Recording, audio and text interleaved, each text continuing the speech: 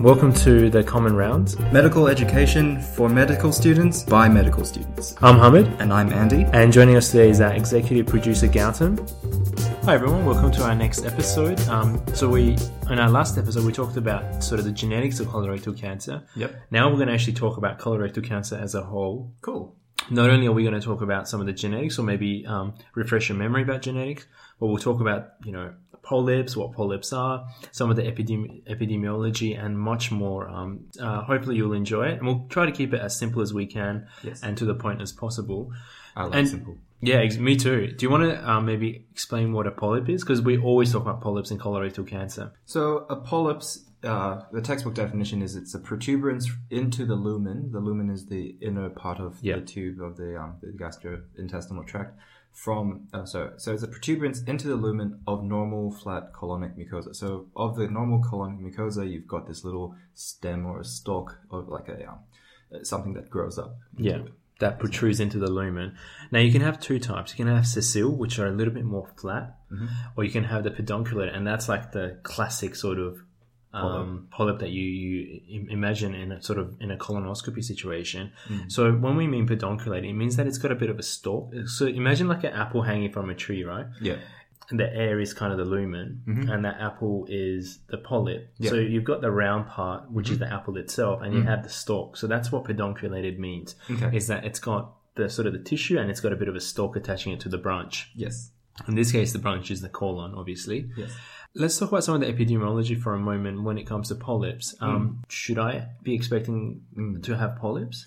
So the chance of having polyps increases by age. And so about 30% of the population have polyps by the age of 50, 40% by the age of 60, and 50% by the age of 70. Yeah. So it increases as you go. Yeah, exactly. But I'm not sure what happens at the age of 20 or so. But maybe I would suggest extrapolating this data. It should be a lesser percentage. Should be much less, hopefully, unless you've got obviously FAP, which we've mentioned before. Yes.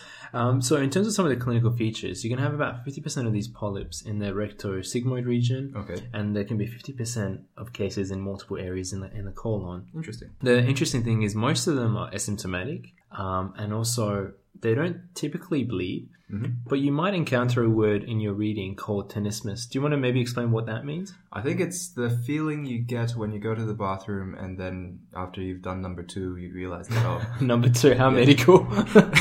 Yes, write this on the exam, word for word. So after number 2, you still feel like, I still haven't completely finished, but then in fact, you might have already. Yeah. So that's that feeling, and they've got a word for it. It's called tenesmus. Yeah, so it's that sort of urge that you haven't completely emptied your bowels, I guess. And obviously, if these things are protruding into the lumen, another name for that is called exophytic. Then they can sometimes be associated with intestinal obstruction as well. Okay. Are there any other sort of symptoms that you might expect in these patients? We're talking about a polyp, by the way. We're not talking about colorectal cancer. That's sure. I think they can also produce result in increased mucus production. In some cases, especially if they're adenomas of some sort. But then now we're sort of going into the territory of something else.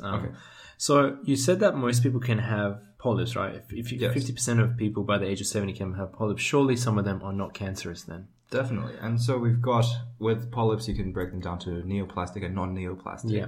So with non-neoplastic polyps, they can they can be classified as a type of like hyperplastic polyps. I guess it's just hyperplasia, increased cell growth. So so you've got increased number of cells, and this increase of cells causes a raise or a bump, or like these little apples, quotation mark, that develop in the colon. That's right. It's nowhere near the size of an apple. It's really not small. at all. It's tiny. Yeah. What's another type of non-neoplastic? So you can also have mucosal polyps, which are less than 5 millimeter, which obviously demonstrates how small these polyps are. They're of no clinical significance. Yeah. You can have inflammatory pseudopolyps, and we mentioned this in our. If you guys are not sure, we mentioned it in our inflammatory bowel disease when it came to not Crohn's, ulcerative colitis. Yes. That's why a small percentage of inflammatory pseudopolyps can have a very tiny potential to become malignant over a prolonged time. Okay. By itself, it's not necessarily possible. Okay. But in the context of Crohn's, then you can start, ulcerative colitis, then there's a very small percentage, about 1 to 2% can transform over a 10-year 10 years of suffering from ulcerative colitis.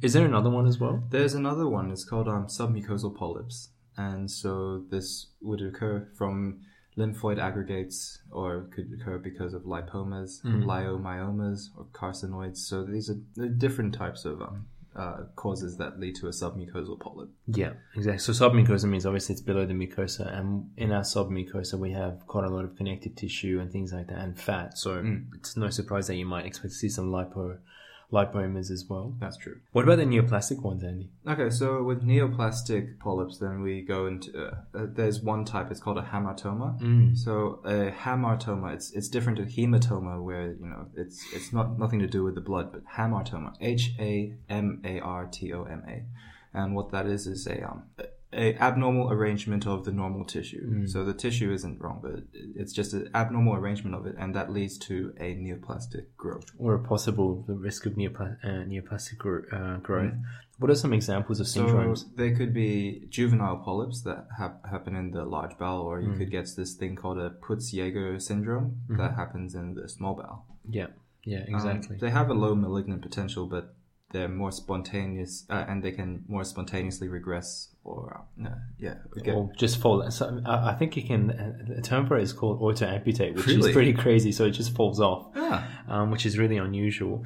But now we're sort of getting into the really important major types. So the other type that has neoplastic potential is called sessile serrated adenomas. Yeah. And this can commonly occur in the right colon. Okay. There is a bit of overlap with hyperplastic polyps. So I know we mentioned that if you have hyperplastic polyps, there is a very minimal risk of neoplastic transformation. But be mindful that there is a bit of overlap between hyperplastic polyps and sessile serrated adenomas. And these guys have malignant potential. The sessile one, yeah. The sessile serrated ones. Yeah. And there's another one, the adenomas. Do you want to maybe talk about that? Yeah, so the adenomas are essentially pre-malignant polyps that often are carcinomas in situ. What they mean by an in situ when you see it in the cancer context usually is cancerous cells that have not yet gone past the basement membrane. Yeah, they're sort of within the basement membrane, which is, I guess that it's sort of basement membrane protecting the other tissues. Once they invade, they're invasive. Yes. Aren't they? They get access to the blood vessels and can start spreading. And so they invade into the muscularis layer, which is the almost part of the outer layer of the bowel. If you're not sure what we're talking about, maybe have a listen to our GI physiology talks earlier in our in an earlier episode. Yeah. But there's different types of adenomas, aren't there? Three main ones. You've got villus, you've got tubovilus, and you've got tubular. I guess they refer to the formation and the appearance of it, and we can go into a bit of the differences between the characteristics of the two. Yeah, sure. So with tubular ones, they are smaller in size, and their attachments usually are pedunculated. So the ones that have stalks, they have a lower malignant potential, and they've got an even distribution. What happens with the villus ones? So the way I remember villus is the villain, right? Okay. Villus is the bad guy. Yeah. So they're obviously less common, which is really fortunate. Yes. They can be very large. They can be sessile in appearance. So they can be more flat as opposed to pedunculated. Okay. But they have a much higher risk of malignant potential or malignant transformation. Interesting. And they tend to occur on the left side of the colon more than the right side, whereas with, as you mentioned, the tubular, they can occur evenly in both sides. So remember, villus is the villain. Yeah, and you can also have this sort of cell type that is in between. So you can have a tubulovillus, so that's sort of in between a villus and a tubular manifestation, and they have mid-range potential for neoplastic transformation. Oh, cool. So, in terms of talking more broadly about colorectal cancers, now that we've mentioned polyps, when would you expect to see it? So, this is a disease I would expect in the elderly. So, let's say if you're starting from the age 50 or above, and you would start. That's when the cases start to occur, and the mean age of onset is actually 70 years old when you start picking it up. Before the age of 40, the incidence rate is about 1 in 1,000. That's not very common. No.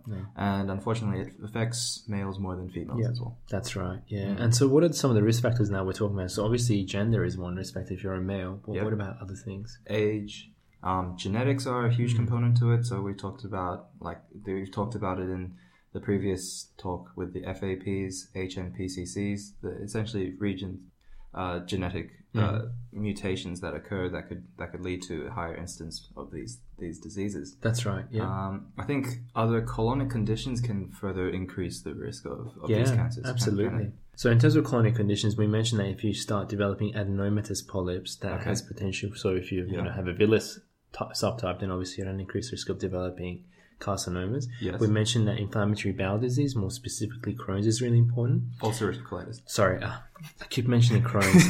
Ulcerative colitis is really important. Yeah. And the risk of transformation is 1 to 2% per year if you've had this condition for greater than 10 years. We also should mention diet is really important as well. True. Do you want to mention that a little bit more? Yeah, so increased fat, red meat, decreased fiber. I hear someone pointed like charred grilled things as well. Yeah, can also be quite bad. That's what I've heard as well. I don't know whether it's due to the nitrosamide toxins or that's in the food. I'm not 100% sure. Are there? Is smoking? Smoking important? definitely. So I think if you're never sure, smoking causes everything. Yeah. I think it was like ulcerative colitis where that's the only exception where it's slightly preventative, but otherwise, everything else smoking. It's caused by smoking. Yes.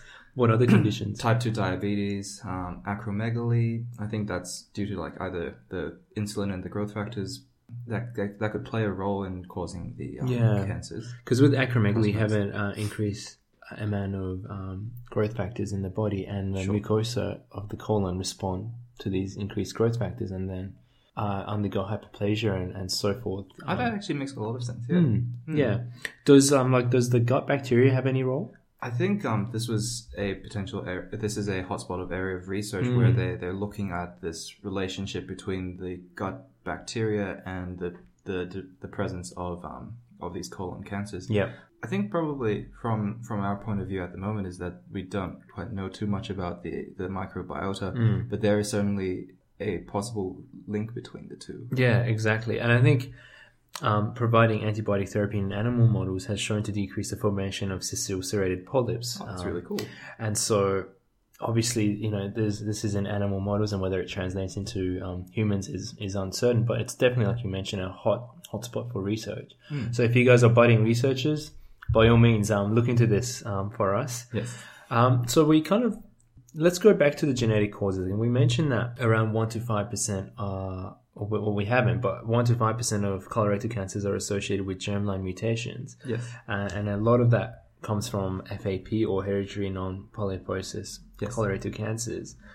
But a bigger number is familial, but it's not necessarily germline, or it's as yet unidentified. So about 20% of these cancers are familial. So there's a family history of colorectal cancer, but we don't actually know what the cause is.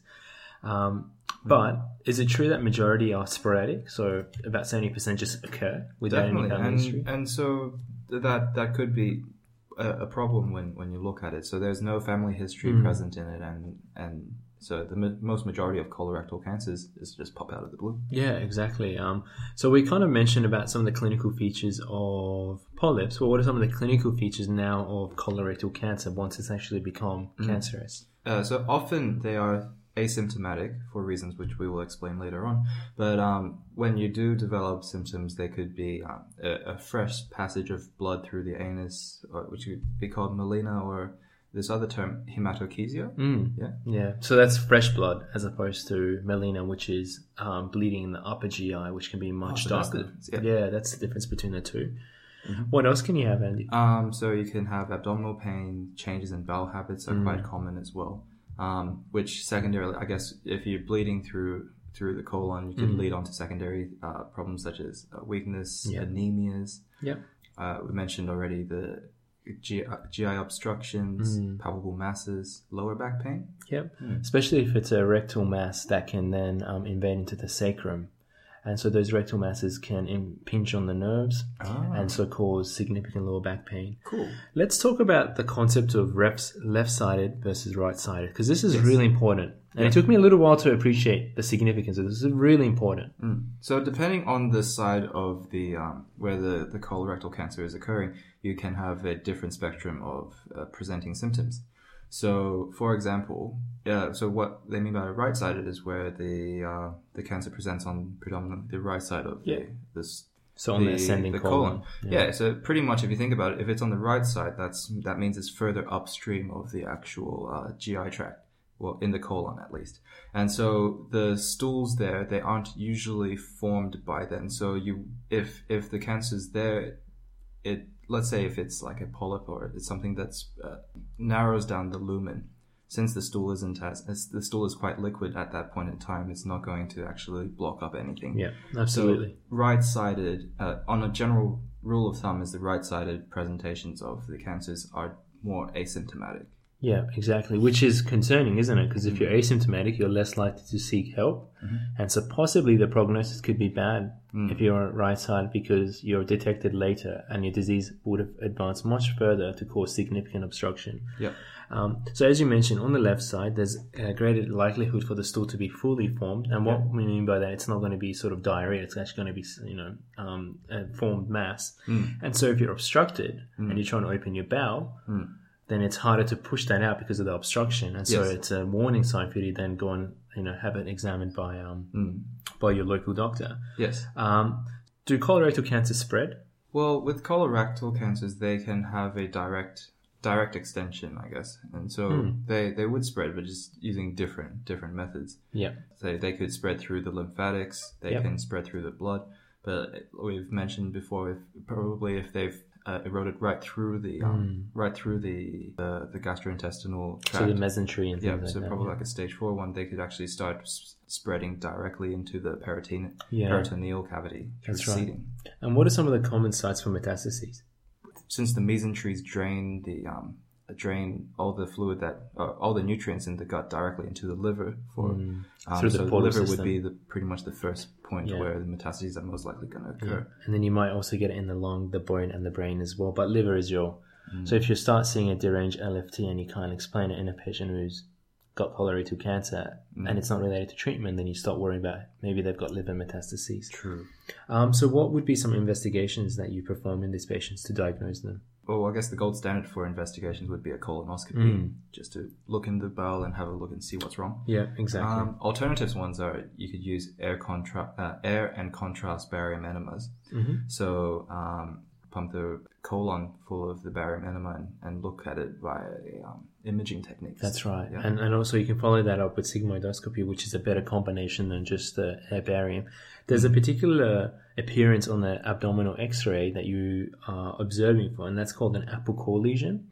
So imagine the apple core is actually due to the tissue encroaching onto the lumen, and so the contrast can't really travel all the way through that that obstruction, and so it literally looks like an apple core. So what's left after finishing and eating? Yeah, exactly. That's what it looks like. Have a look on the internet for some images. It's really interesting. Yes.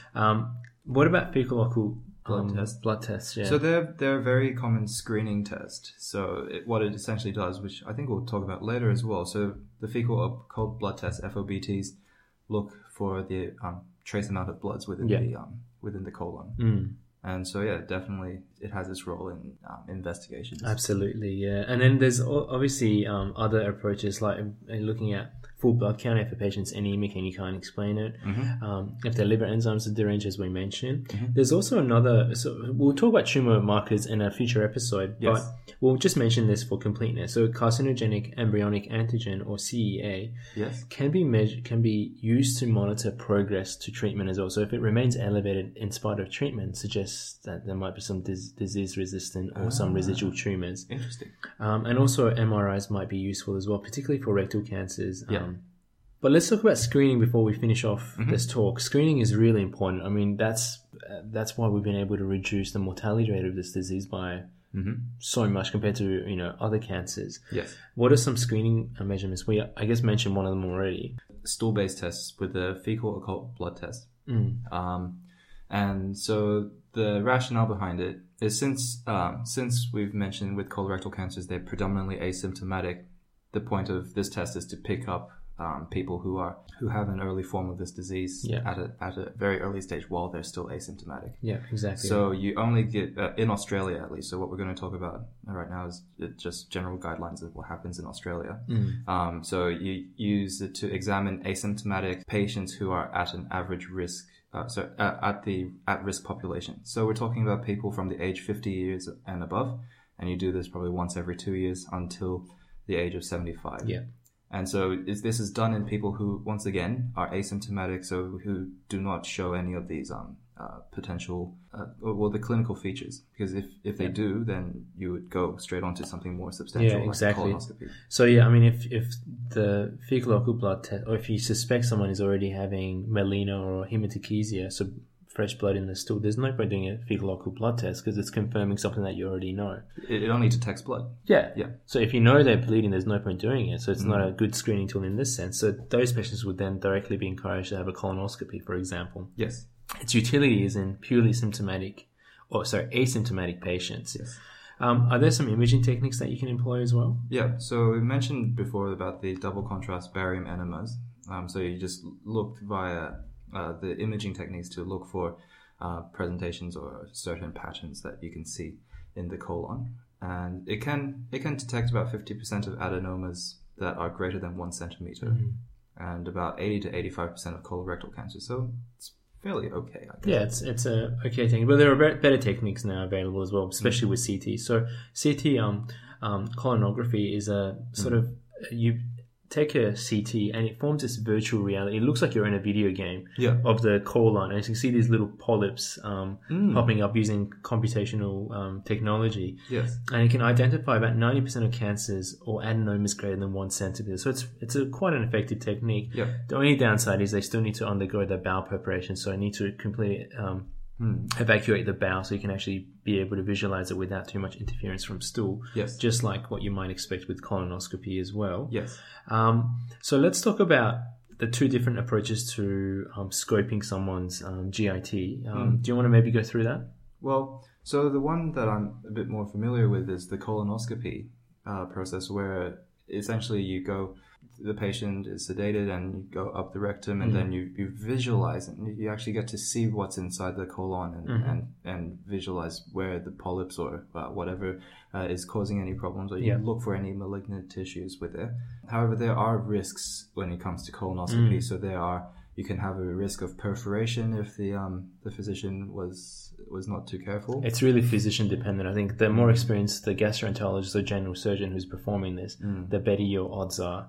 Just like anything with medicine, the more practice you have, the better you are at it. And what's the other one? Well, there is also a small risk of bleeding as well. Yeah. The risk of bleeding is obviously much higher than perforation. Perforation is 1 in 1,000 roughly in Australia, but bleeding is around 1 in 100. But I guess when you're doing colonoscopies and you observe a polyp, you also tend to cauterize it. You tend to burn it. So maybe there's a bit of bleeding risk associated with that. Okay, yeah. Or you tend to excise it and for biopsy purposes. Yes. So you've got imaging techniques. You've got obviously stool-based techniques and endoscopics or viewing techniques as well. So with this in mind, for patients who are at an increased risk, so have the family history or FAP or hereditary non-polyposis, in Australia, it's encouraged for them to be screened at a much earlier age. So usually 10 years prior to the age of onset of an affected family member. So if a family member they develop bowel cancer at the age of 30, you start screening these patients at the age of 20. So it's quite a invasive, I guess it's quite an intensive process.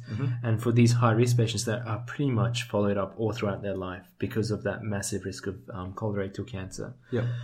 That's everything I wanted to talk about, Andy, on this topic. Yes. So now you guys have heard about the genetics. Now you guys have heard about actual colorectal cancer. I think our next episode we'll talk about maybe upper GI.